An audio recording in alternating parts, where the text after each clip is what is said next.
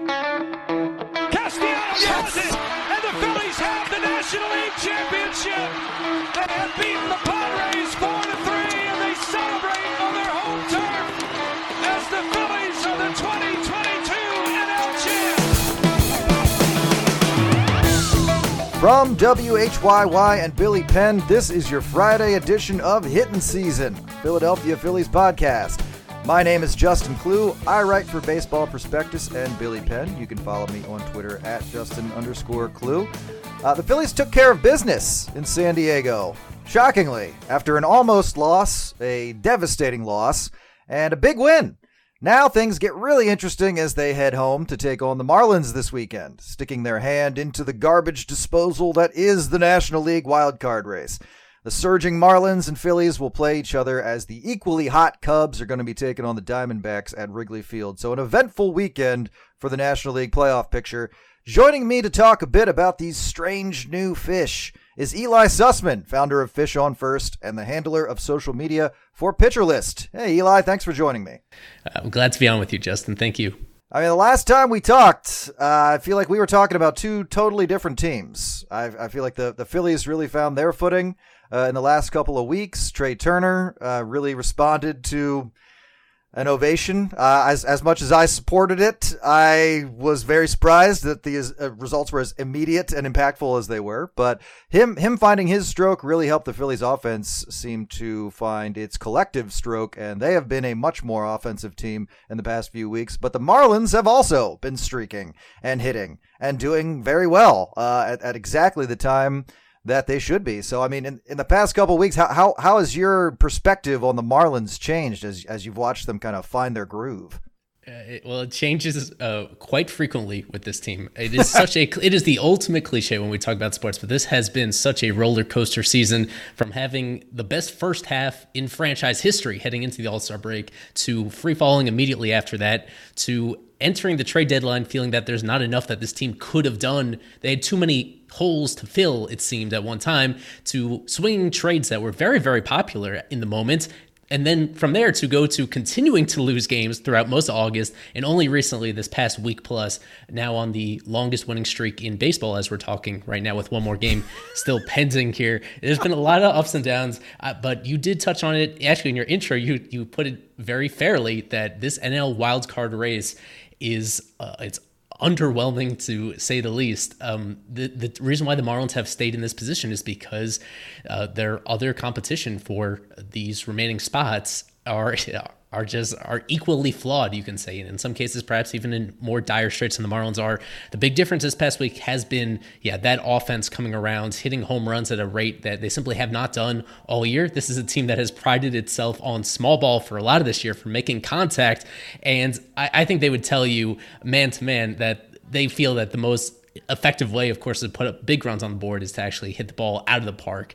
And they're finally doing that. A combination of new acquisitions from the trade deadline, as well as some guys finally catching fire, most notably Jazz Chisholm Jr. at this moment.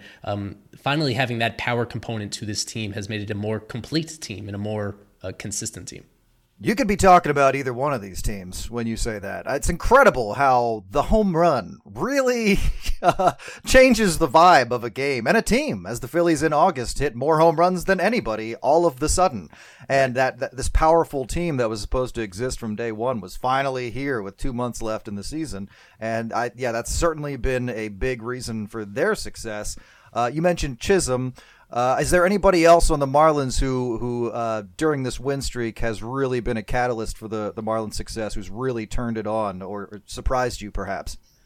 Oh, well, it's been, other than that, it's just been a pretty deep group of contributions. It's been everybody from the very bottom of the lineup, such as even Jacob Stallings having his best stretch in a couple of years as Marlins, to Joey Wendell. I think I saw at least one person very facetiously suggest that the Marlins fans should give him the Trey Turner treatment, just because he's been slumping at an unprecedented level over the last month and a half, and finally going off. He had what turned out to be the go-ahead home run against the Dodgers to seal the series, his first home run in about 3 months for this team. Between them, and for the most part, both Jake Berger and Josh Bell have both been terrific since they've been acquired. There have been a little bit of ups and downs, but overall, both of those players have been critical to this team. They're in the heart of the lineup every single day. So a lot of it just starts with those two guys really raising the floor of this lineup.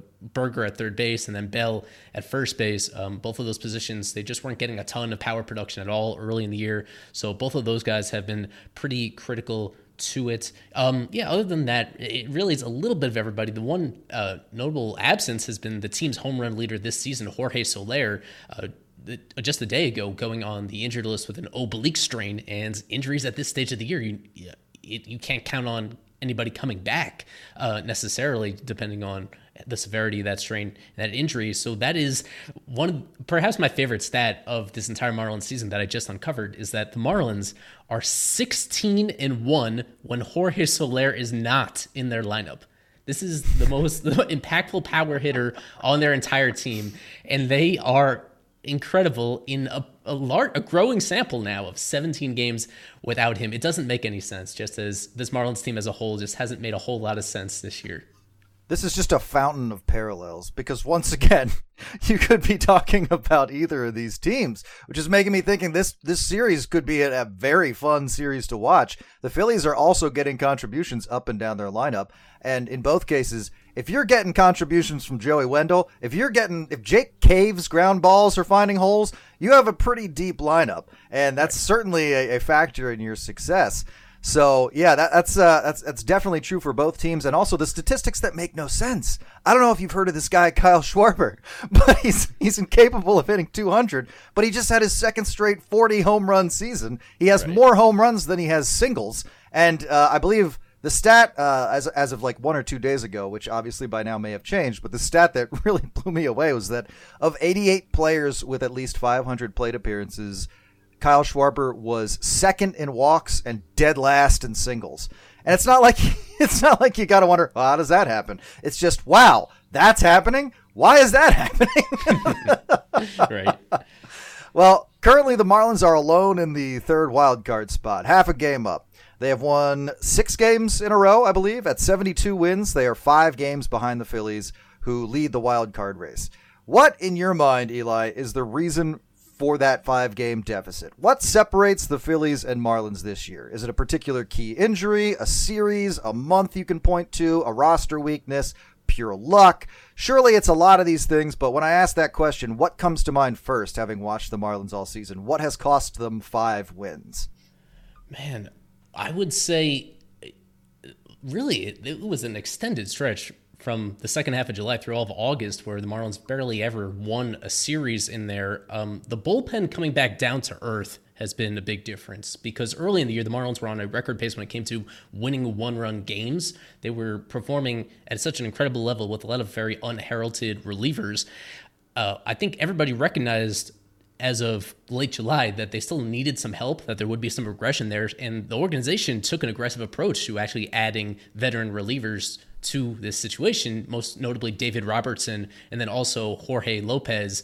And both of them have been disastrous, so much so that Lopez is not even on the team anymore. The Marlins put him on waivers and essentially salary dumped him for the month of September because he had been such a liability. And Robertson, one game against these Phillies, the last time they met, Robertson blew a save and took a loss with very uncharacteristic struggles. And for the most part, he's been one of the differences between them sustaining the pace they were on earlier in the year versus kind of being this inconsistent team, is that they've been putting him in very high leverage situations, and several times already he has blown those situations. So as we're entering this series, Robertson is now just a run-of-the-mill middle relief guy. He has fallen very far down in a short amount of time in this hierarchy after costing the team a couple games. Not all on him. You can't totally blame the relievers. But again, this is about a team that had been overperforming for so much of the year. A lot of that because they were holding leads when they had them late in those games. And that has really not been the case much recently. There's been one constant for them in the bullpen. It's been Tanner Scott. Depending on how you slice the numbers, he's been arguably the best reliever in baseball this year. It's really not that far behind somebody like Josh Hader. He is in that category of excellence, especially when it matters for this team. But outside of him, there's not a whole lot of guys that reliably day in and day out can get those, at least recently, haven't been producing the same way they were early in the year. So I'd have to say that is, for a team that at its best is kind of a average-ish offense, and one that has a decent rotation, but that in itself has had some ups and downs. The bullpen was the most extraordinary thing early in the year, and that's what has come back down to earth. Even given their efforts to try to add talent from outside the organization, it hasn't been enough to totally stabilize. So having been on either side of a David Robertson meltdown, I got to tell you, I vastly prefer being the hitting team in that scenario. He's a two-time Philly, so we got that experience well in hand. But yeah, we much prefer the kind of David Robertson meltdown that occurred the last time the Phillies and Marlins played each other. But you mentioned the rotation. And that Jorge Soler has been relegated to the injured list. But the Marlins have also lost reigning National League Cy Young Award winners Sandy Alcantara for the rest of the season due to a right forearm flexor strain. He's had a down-ish year, but how much does this impact the Marlins' playoff chances, especially with Soler also missing some time as well? And perhaps you even take issue with the idea that Alcantara's had a down-ish year. I know that there's some he's certainly done his job eating innings for Miami. Right. It has been that fascinating mixed bag where you see a lot of characteristics that are exactly what you want from Sandy in terms of pitching deep into games, the velocity that he has, the pitch mix that he has. At the same time, any way you slice it, this was a disappointing year for him, even relative to the previous year, 2021, going back before the Cy Young campaign. There was hope that at some point something was going to click for him. There was, I'd say, somewhat, I think it was a bit of fool's gold coming out of the All-Star break when he had a streak of starts that looked a lot closer to his Cy Young form. He never really found his changeup this year. His changeup, at least relative to what it was in 2022, it was an amazing put-away pitch, soft contact pitch, and this year it's just not moving the same way, not using it in the same way, and I feel like a lot of his regression has come from that pitch not performing the way that it was, and he never really figured it out even before this injury. I do have to say that this is still very significant because I don't love this team's rotation depth, and it also comes at a time where the Marlins are playing 16 games in a row without an off day. So what Sandy was still doing throughout this entire year was eating those innings, keeping the relievers rested, especially those high leverage guys, and putting them in a position to actually perform well when they were needed, whenever that was going to be, whether it was on the day that he was pitching or whether it was in the subsequent days. I feel like that is a pretty strong factor that an innings eater has that kind of indirectly is still very important regardless of whether it happens on their start day or not. And without that, there's simply nobody that's going to eat those innings down the stretch. A lot of these other players in the rotation are guys that are actually pitching innings they never have before in a single season in terms of their workload. The Marlins, as already assuming that Sandy was healthy, they have entered this year basically banking on Sandy Alcantara making 32, 33 starts. I don't think they really had much of a contingency plan for him to miss time, and for it to come at a time now where without those off days where you'll have to rely on your bullpen. And when you have these young pitchers that you don't know how much fatigue is going to affect them this deep into the year, just because they're not conditioned to pitch this many innings in a single season, they're in a lot of trouble right here. Even though there wasn't a clear indication that Sandy was going to turn everything on in September and flip a switch and be dominant, I think there's going to be a pretty substantial drop-off from him to somebody like Edward Cabrera, who is now, he's either in the rotation or he's going to be just a consistent bulk guy from this team. But he was optioned to the minors for a reason, because he was the anti-Sandy in some ways. He was not pitching deep into games. He was not pitching efficiently enough. He was not challenging hitters. And for him to now be given this pretty significant responsibility alongside the likes of Johnny Cueto. Johnny Cueto is now the only quote-unquote veteran in this rotation, and that's not a comfortable spot to be in, because Cueto this year, it's been a disappointing ride, an interesting ride, where even when he looks like he's on top of his game, the third time through an order, he turns back into a pumpkin again. And the rotation is certainly a huge concern the rest of the way. No matter how he looks, Johnny Cueto is going to Johnny Cueto you. it's going to happen. It feels inevitable. But yeah, that's I agree that a lot of this has come down to pitching, and the Phillies pitching has really carried them the first half of their season when their offense was still waiting to show up. And it's here now, which is very comforting. And their bullpen has also started to waver a bit. Now, you could just chalk this up to people's arms are tired. It's the home stretch. But, this was a strength of the team at one point. Their rotation was a big strength at one point. They've they've started not to lean on their rotation as much, it seems, as the offense has really picked up the slack. But seeing as the Phillies are a team that has displayed at different times different components as its biggest strength, what about the Phillies concerns you if you're the Marlins? Going into this series, what are you planning for? What are you watching film on? Like, what is the thing you're focusing on as far as this Phillies team goes? Who do you want to get out? Man, I don't know where to start when you're approaching this lineup the way that I don't want to boil it all down to Trey Turner, but the lineup just looks so much deeper now between Johan Rojas. I know he's somebody that I was not paying any attention to whatsoever, and has kind of come out of nowhere to be a really solid big leaguer and to help this team as well. Yeah, even somebody like that is just an extra person to deal with. And Kyle Schwarber, as we talked about earlier on, that he's on he's still hitting under 200, but I mean, the fact that the frequency of both his home runs and his walks have really gone out of control at this point to make that. It's just such an incredibly deep lineup to navigate for a Marlins rotation that guys that have a lot of experience facing the Phillies in their short careers to this point, so they kind of know what to expect right there. But this is a Marlins team that only recently has clicked things on themselves at the plate, and they're not a team that's going to win a whole lot of these home run derbies between a team like the Phillies moving forward. That's not something that you really want to count on them doing.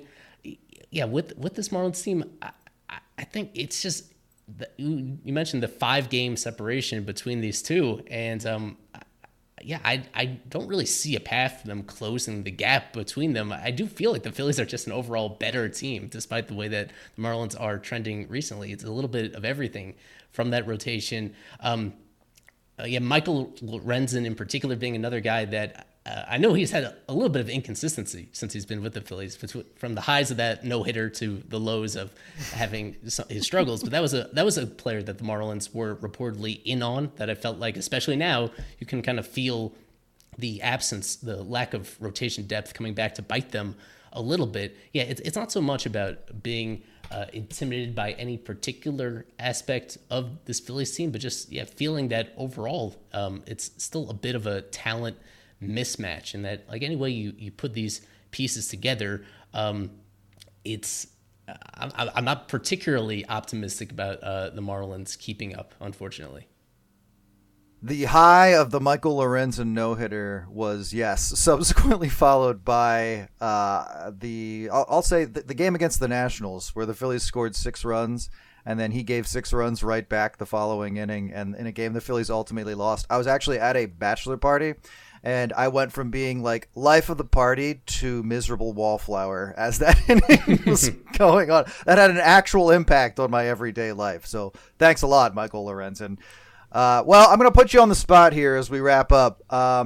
What do you expect to come out of this weekend? Not just who's going to win necessarily, but you've been pretty good about charting the seeding implications of wildcard teams playing each other. And obviously that's happening not just with the Phillies and Marlins this weekend, but with the Cubs and Diamondbacks, like I mentioned.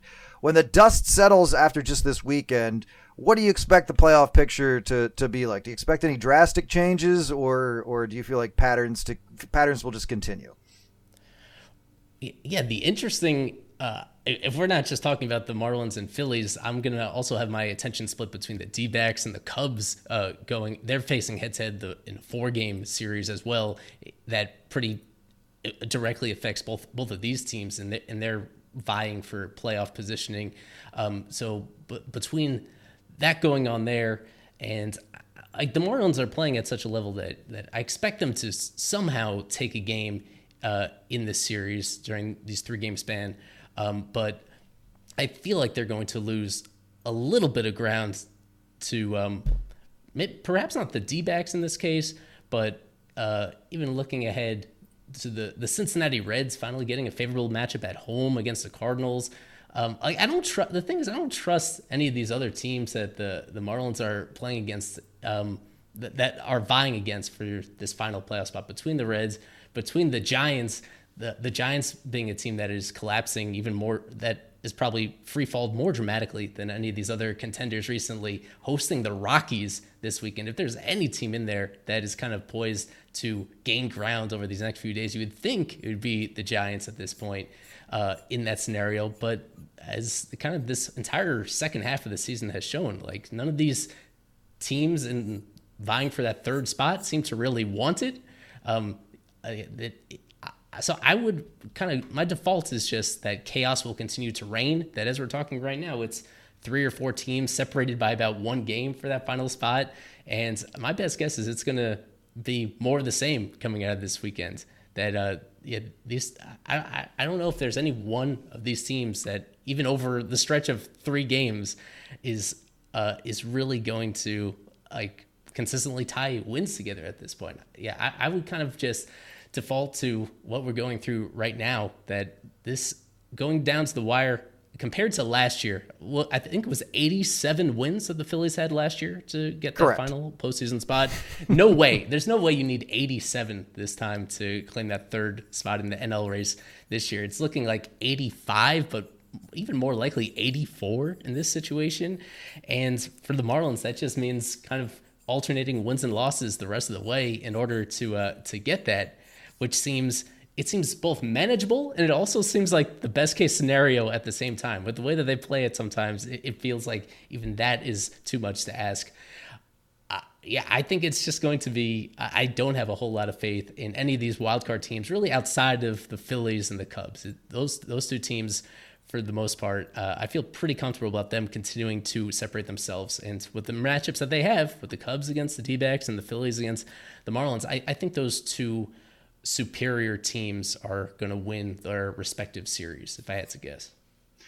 Yeah, I would say at some point after the All-Star break, the Cubs usurped the Giants' spot in the wild card picture. The Giants are really the first team out of this whirring blender that I'm confident in saying they're done. They've been playing like trash, and they are plummeting. And, playing the Rockies, you're right, that is an opportunity, but they have been blowing it against teams they should have been beating, and I'm pretty confident in saying they are not going to be a large factor in this NL wildcard picture, if that is a hot take. I don't think it is, because we're talking about a team they're like at 500 at this point, I believe. So, I don't think that's an especially bold take, but I am, frankly, enjoying it. Thanks again to Ely Sussman for showing up here, talking a little Marlins Phillies here on Hittin' Season. You can follow Ely at Real Ely on Twitter, and you can check out his work at Fish on First. Ely, thanks so much for joining us. Thanks a lot, Justin. Go Fish. I'm here now with my Hittin' Season co-host, Liz Roscher of Yahoo Sports. You can follow her on Twitter at Liz Roscher. Liz, how we doing? Yo, doing good. It's like a cloudy, sunny day here in where I am in Baltimore, and it is disgusting outdoors. Very gross. Is it disgusting where you are, Justin? Fortunately, we all live indoors and never really have to go outside. We can just watch the sports being played by people who are outside inside of our homes. It's actually a golden age to be alive. I think we can all agree. But yeah, Liz, this San Diego series the Phillies just played, they're coming off a month of August where they were accruing a lot of momentum, just building up, it feels like, a lot of playoff energy.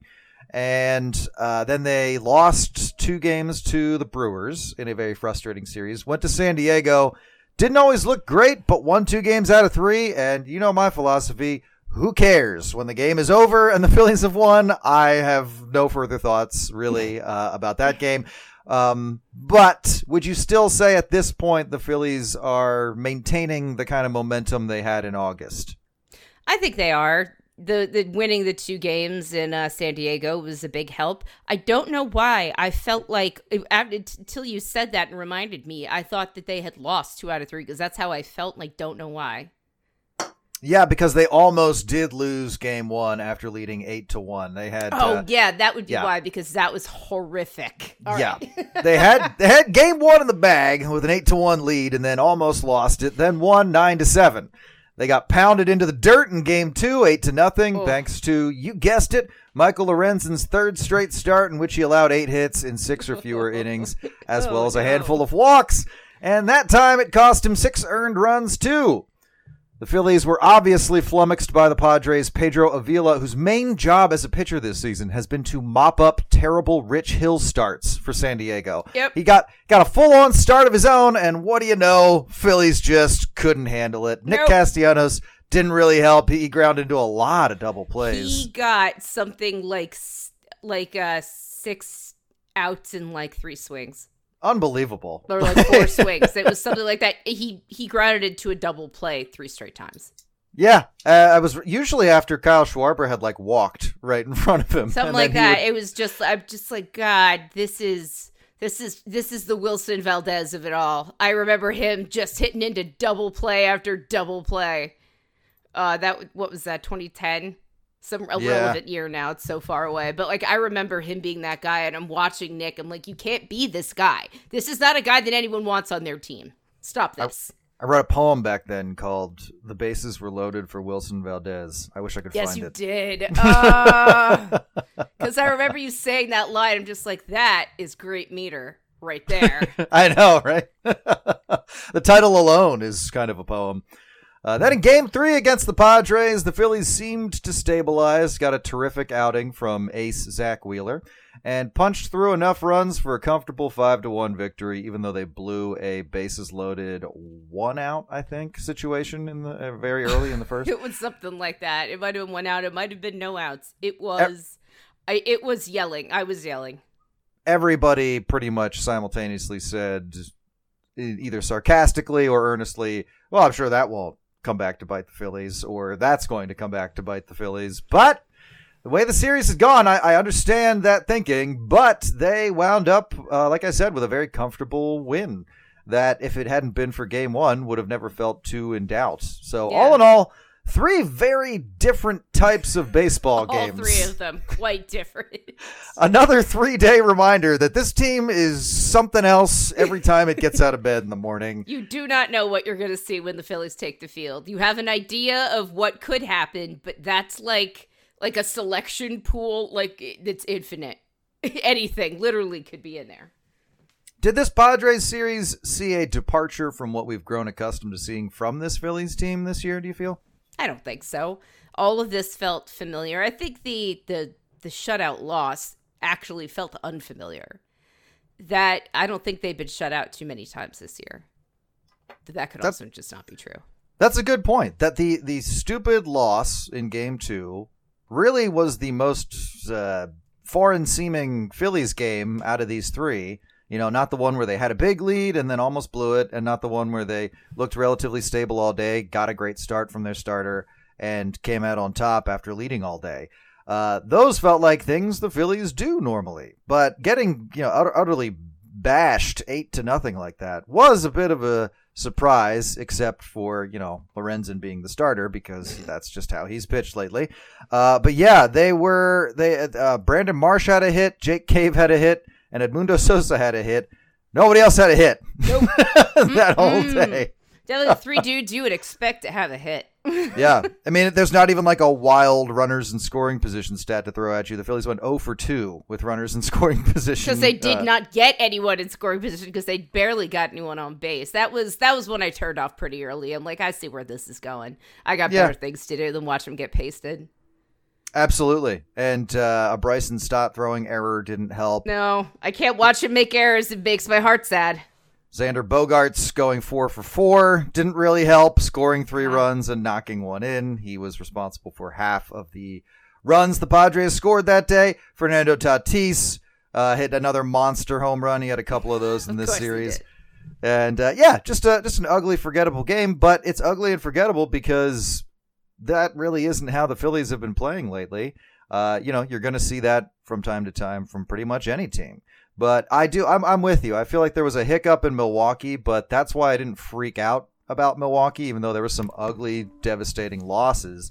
They did feel more like just, you're going to lose. Sometimes that ball's going to go under Alec Boehm's glove. Sometimes Jose Alvarado's going to walk in a run. It's not pleasant. It shouldn't happen, but it's going to happen because baseball is long and there's a lot of it, and you can't win every game for the last 2 months of the season. That being said, that's what I mean by hiccup. I feel like that was just something that happened and not indicative of any long-term issues. I think Lorenzen is probably indicative of some longer-term issues. After the no-hitter, it felt like, boy, what a great addition. But more and more, it feels like he sold most of his soul to get that no-hitter, and everything since has not been great. And it does make you think, okay, well, that this guy is basically a rental that's fine, especially if they're going to go to. If they're going to go to, I'm just going to say because they're going to go to a Lorenzen Sanchez kind of combination spot in the rotation rather than giving him his own starts all the time. I feel like that's a better idea. Yeah. There is a reason the Phillies traded Cole Hamels immediately after he threw like 125 or 130 pitches in his no-hitter. Like literally immediately they sent him out of town. Like Johan Santana did the same thing. He threw that no-hitter. He threw an ungodly number of pitches and was never the same. I think Lorenzen might be the same after this year because he's still pretty young, but like I remember thinking they're really going to send him out with that many pitches. I'm like, this is the difference between a no-hitter and Lorenzen being good the next start. Yeah. Like right there, that's the difference. What do you want more? And baseball history dictates that you leave him in. And I have no problem with that. I'm not saying anyone should have done anything different because we have no idea how it would have turned out. But that's always nagging at the back of my head whenever I see him pitch. I'm like, man, come on. Why? Well, I will say, on a positive note, Lorenzen-wise, it was cool to see him get a bronze-coated replica of the Vans he wore during his no-hitter this week. So that's cool.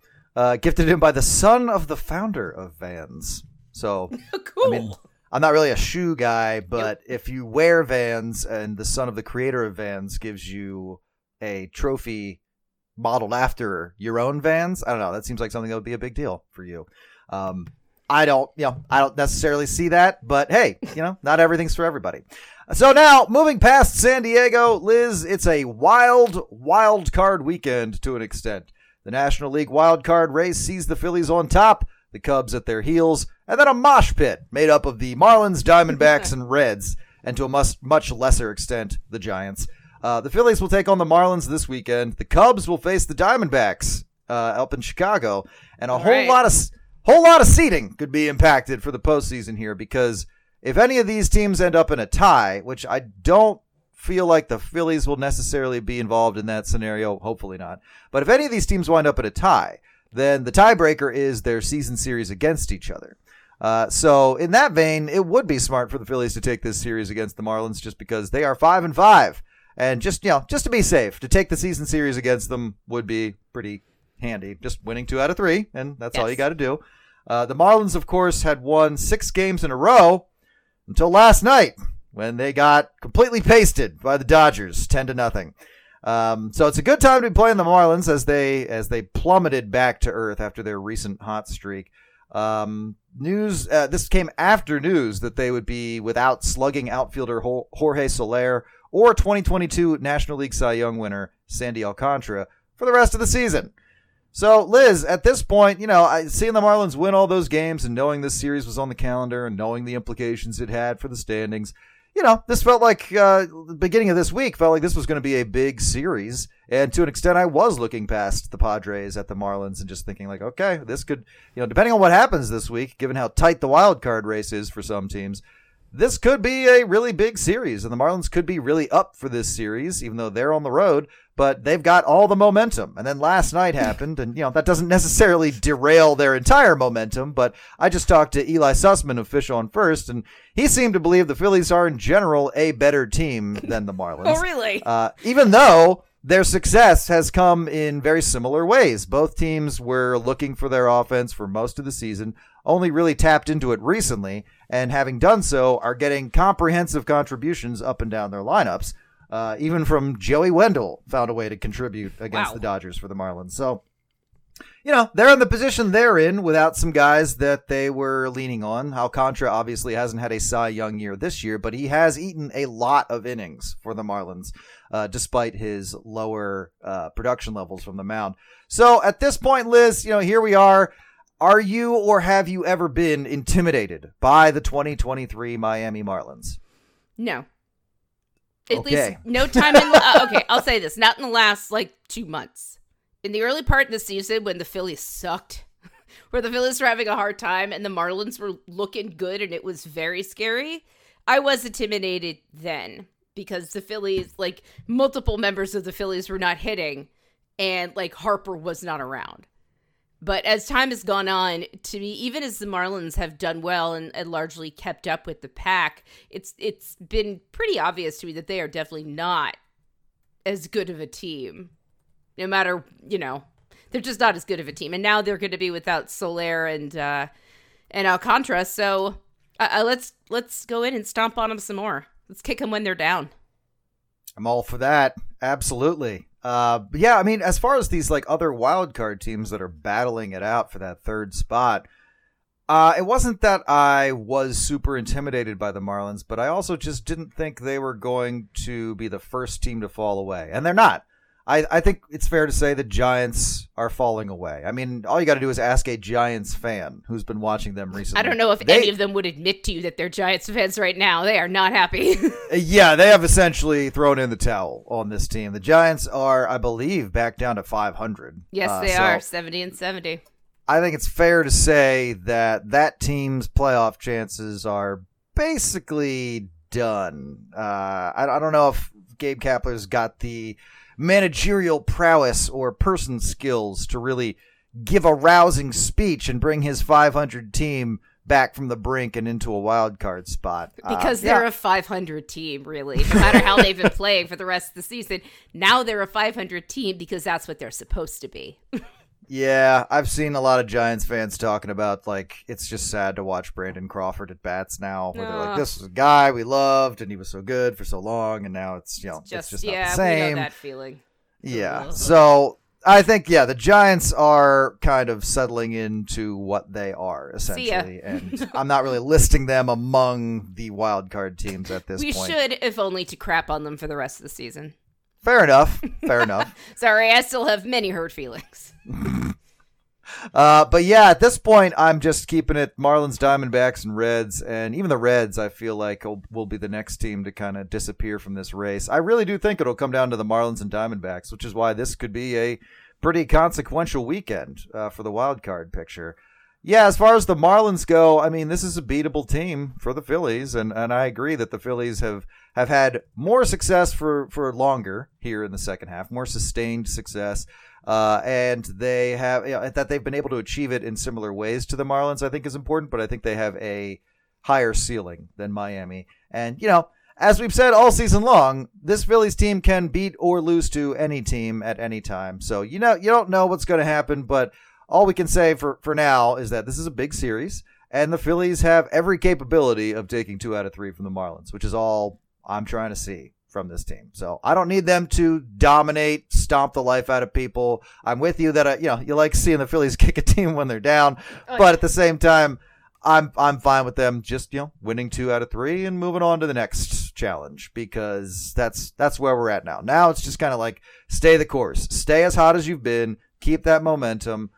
The Marlins are not a team. No ground. Yeah, they're not like momentum busters. They're not killers. You are able to beat them.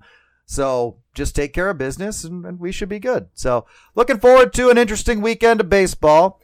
But the Phillies will, of course, be doing so with Rhys Hoskins in the dugout. Playing at home, you get a little bit of Rhys, which is always nice. We love seeing Rhys Hoskins around the Phillies, and we've all kind of known all season long that, his story is kind of messy as far as his future with the Phillies goes. At the very least, ambiguous. By now, we've all read Matt Gelb's story in The Athletic on Rhys Hoskins, with the depth of the Phillies lineup being talked about so much recently.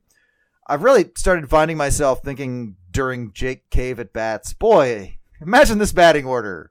but swap out Jake Cave for Rhys Hoskins. Yep. And like thinking about how well they're hitting now and how up and down the lineup their success has been, and then just having a home run hitter and on base specialist in there instead of Jake Cave is just like, oh man, this really could have been something, especially now that they've got their offense in gear.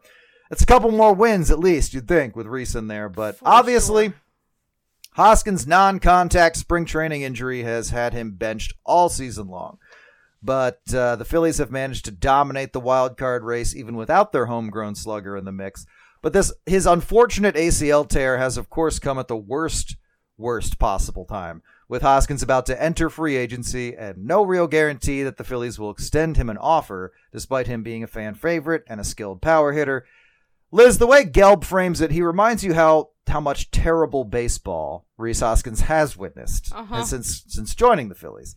And really, kind of a fraction of the whole era that he came up in the middle of. He wasn't there for the worst of the worst. He came up in 2017.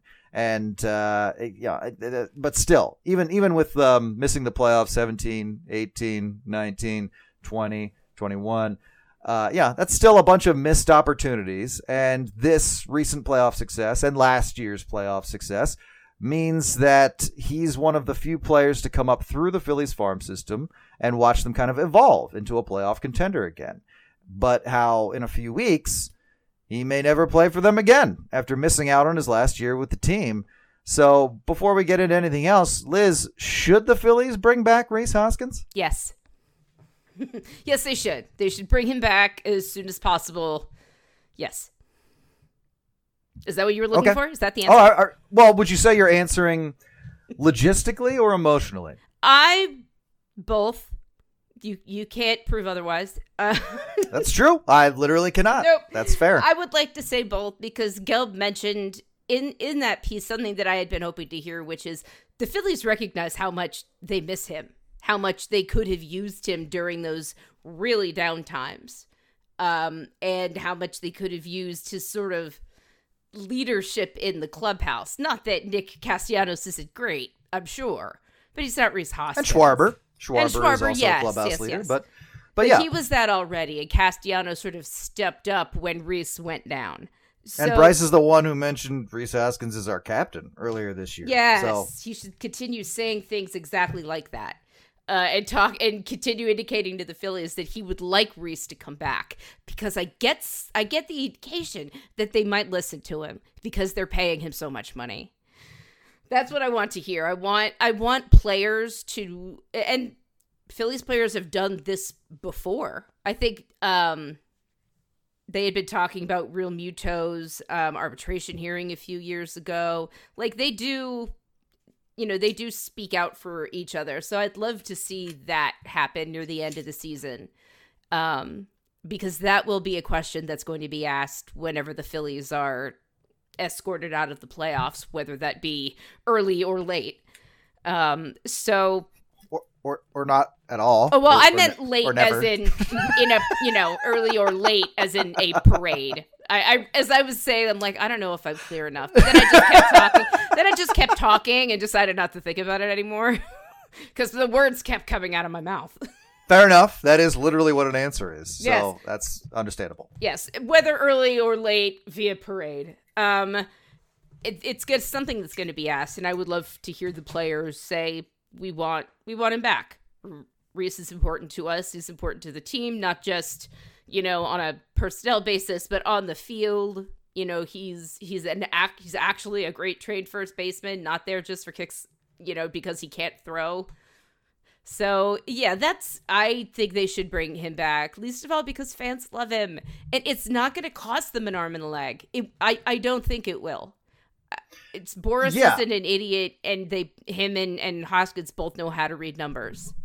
Regardless of where he's playing next year, he's going to be signing a presumably short-term deal to prove that he is okay because he spent this entire year benched with an injury. So and why not do that in Philadelphia? Why not? When you think about that, why not in Philadelphia? It's not like, the pro side of the argument, as Gelb writes, is that Hoskins, who is making $12 million this year, instead might have to settle for a shorter term contract to reestablish his value after such a major injury. the Phillies could be the team to offer that. That's me talking. That's not from the article, but they could be. Unless they see Bryce Harper as the first baseman of the future. Harper has said he's open to playing first base long term, but I think he is nothing if not a careful chooser of words. He's aware of the situation, same as anybody else. But, we've been sitting here listing, well, Harper's going to move to first. Bohm's got to move to first base. Real Muta's got to move to first base eventually. People have all these future plans for first base without realizing only one guy can really, be your starting first baseman all of the time. Yeah. Feels like there's a litany of names thrown out there as far as first baseman of the future in regards to the Phillies. And they're mostly guys who are just like, well, he's too hurt to play anywhere else, or he doesn't have the arm to play somewhere else. No, they're not first basemen. Your point is also very solid that Rhys Hoskins is the only one of the group who is a first baseman. That's what he does. So that's like his position. It's not something he got moved to out of necessity. And the free agent market, not deep this winter, as we also know. There's Ohtani, and then there's the next tier down where there's a pool of like 3 or 4 guys, one of which includes Rhys Hoskins. So like he's kind of a top free agent this winter, but all the talk will obviously be about Ohtani. The Phillies want to keep Bohm at third by, just looking at their future blueprints. That is according to Gelb, their plan is they want Bohm playing mostly at third. Harper may want to get back in the outfield next year. And as far as Hoskins goes, he told Matt Gelb, I would love to be here. I would be elated to be here. It's a great place to play. That's not surprising to know that he wants to stay. I mean, it's not that kind of situation where it's like, well, the two sides need to just decide they want to make a deal. Obviously, there's other factors involved in that. But Gelb also said in a mailbag 2 weeks ago, I do think there is legitimate interest in bringing back Hoskins. Yay. But those are conversations that are not at the forefront right now. Hoskins is focused on his recovery. The Phillies are focused on the current roster. Fair enough. And even Dombrowski was like, we're not talking about that right now. He's like, now. We're saving that for he said the postseason, which I was like, I think he just meant playoff. I think he just meant after. He just used postseason as a after the season. After the season. Yeah, got it. All right. Yeah, fair enough. I mean, so it seems like everybody is reportedly potentially on the same page here. And if the Phillies, honestly, Liz, if the Phillies brought Rhys Hoskins back on a 1-year deal, they'd probably, is it crazy to suggest they would probably be offering more than anybody else? Because who is more intimately aware of his value as a baseball player on and off the field than the only team he's ever played for? I think that's also fair. I think they would offer him. They might offer him a little bit more than anybody else. Yeah, not like a lot more, but like offer him the best deal. I don't think that's crazy. Because who's going to be out there? Like, let's pretend the Rays are suddenly like, oh yeah, this is a guy, this is a deal. This is a deal. We can do it. One of these deals we do. Yay! This is going to be great. And who are you right now? That's the same impression I do for everybody. And like Uncut Diamonds for a minute. But it's not like they would be like, let's give him all the money in the world. They'd be like, what? How cheap can we go? How little can we give this guy and get all this value we treasure so much? Like that's going to be the type of team you think that's going to be after Hoskins. And the Phillies know who he is, and they know that as a power hitter who can also get on base, yes, he is inconsistent, but they're aware of what he can do. And I'm pretty sure they're aware how many people want him here. I don't think that is a deciding factor in their decision making, but I do think it's a factor somewhere along the line. Knowing that everybody wants you there, pretty much, I'm sure don't worry. I'm sure there are malcontents out there who are like, well, he doesn't get on base that much for like months at a time. And, we're kind of beyond that at this point. He can do that in a lineup this deep. He can be the kind of hitter he is. And, it's been laid out by people smarter than me that statistically you get the same results, the same very good results, as a player who is maybe more consistent in their production, but you're just getting it in it with a different frequency from other players. Hoskins is, his success largely comes in batches or spasms. A hot weekend here, a good couple of weeks here. We're all very familiar with him. And so given like what the market looks like, given what the Phillies know, given that they're, according to Gelb, some kind of interest, legitimate interest, using Gelb's words, someone who is plugged into the organization, from the Phillies, that I think is so important if you're someone who wants this to happen. And yes, I think most it people is important to me. Yeah, most people do want this to happen. As frustrating and as polarizing a player as Hoskins has been at times, I do think that this lineup has proven, A, how well it can produce runs even with 2 or 3 of the guys not producing at the level that they should be. It also has proven that, last night we saw the NFL season start, and we saw the Kansas City Chiefs lose a game to the Detroit Lions that they definitely should have won. Oh, yeah. And we saw that game happen because the Chiefs offense could not wrangle the ball in while their stud all-star or Pro Bowl tight end Travis Kelce was standing on the sidelines. And as people pointed out, boy, you really learned how valuable Kelce is by watching this offense play without him. And I think the Phillies saw a lot of times this year where the role being played by, the Rhys Hoskins role being played by someone else in their lineup wasn't as good, Yeah. So I feel like we've learned a lot this year. And I mean, we're not plugged into the organization as intimately as Matt Gelb, but looking at the evidence, looking at the situation, looking at what people are saying right now, it does seem like there is more than just a non-zero chance that Hoskins is back here on a short deal next year. I mean, why not? Yeah. Agree. Completely agree. And at this point in his career, especially after the bat slam last year, we know now that he's a player that's going to be associated with the Phillies forever in a positive way. And he'll be, one of the guys that will have his face on the Wall of Fame someday. He'll have his own jersey. He'll have a retirement ceremony where he signs a one-day contract if he isn't with the Phillies. Like, that's the type of player Rhys Hoskins is now. And I just want more chances to have more moments with a player who's been here since the very beginning. Yeah. Yeah, and we're all, I think the Phillies and everybody watching and reading about the Phillies for the past 2 seasons is more than aware of the value Rhys Hoskins brings to the organization. So we'll see what happens, but we got a little update on that situation from Matt Gelb this week, and, it's worth talking about. But hopefully, there's going to be more important things to talk about, more immediate things at least to talk about in the weeks to come as the Phillies enter the home stretch and play for a spot in the playoffs and, seeding in the playoffs. So hopefully we can wind up with a home wild card series this year. Really, it wasn't until the NLDS Game 3 that Phillies fans made their playoff debut last year. I think we get in a little earlier this year. Yeah. Really help with that momentum, if that's what you want to call it. Well, that'll do it for this episode of Hittin' Season. Thank you as always. You can find new episodes at billypenn.com/Hittin' Season. And for bonus content, if you just can't get enough, head on over to patreon.com/Hittin' Season, where for $5 a month, you can get access to the Hittin' Season Patreon and listen to a Phillies happy hour called Absolutely Hammered with me and Chris Jones, as well as the Dirty Inning. Thanks for listening. From WHYY and Billy Penn, I'm Justin Klugh. I'm Liz Roscher. And this has been Hittin' Season.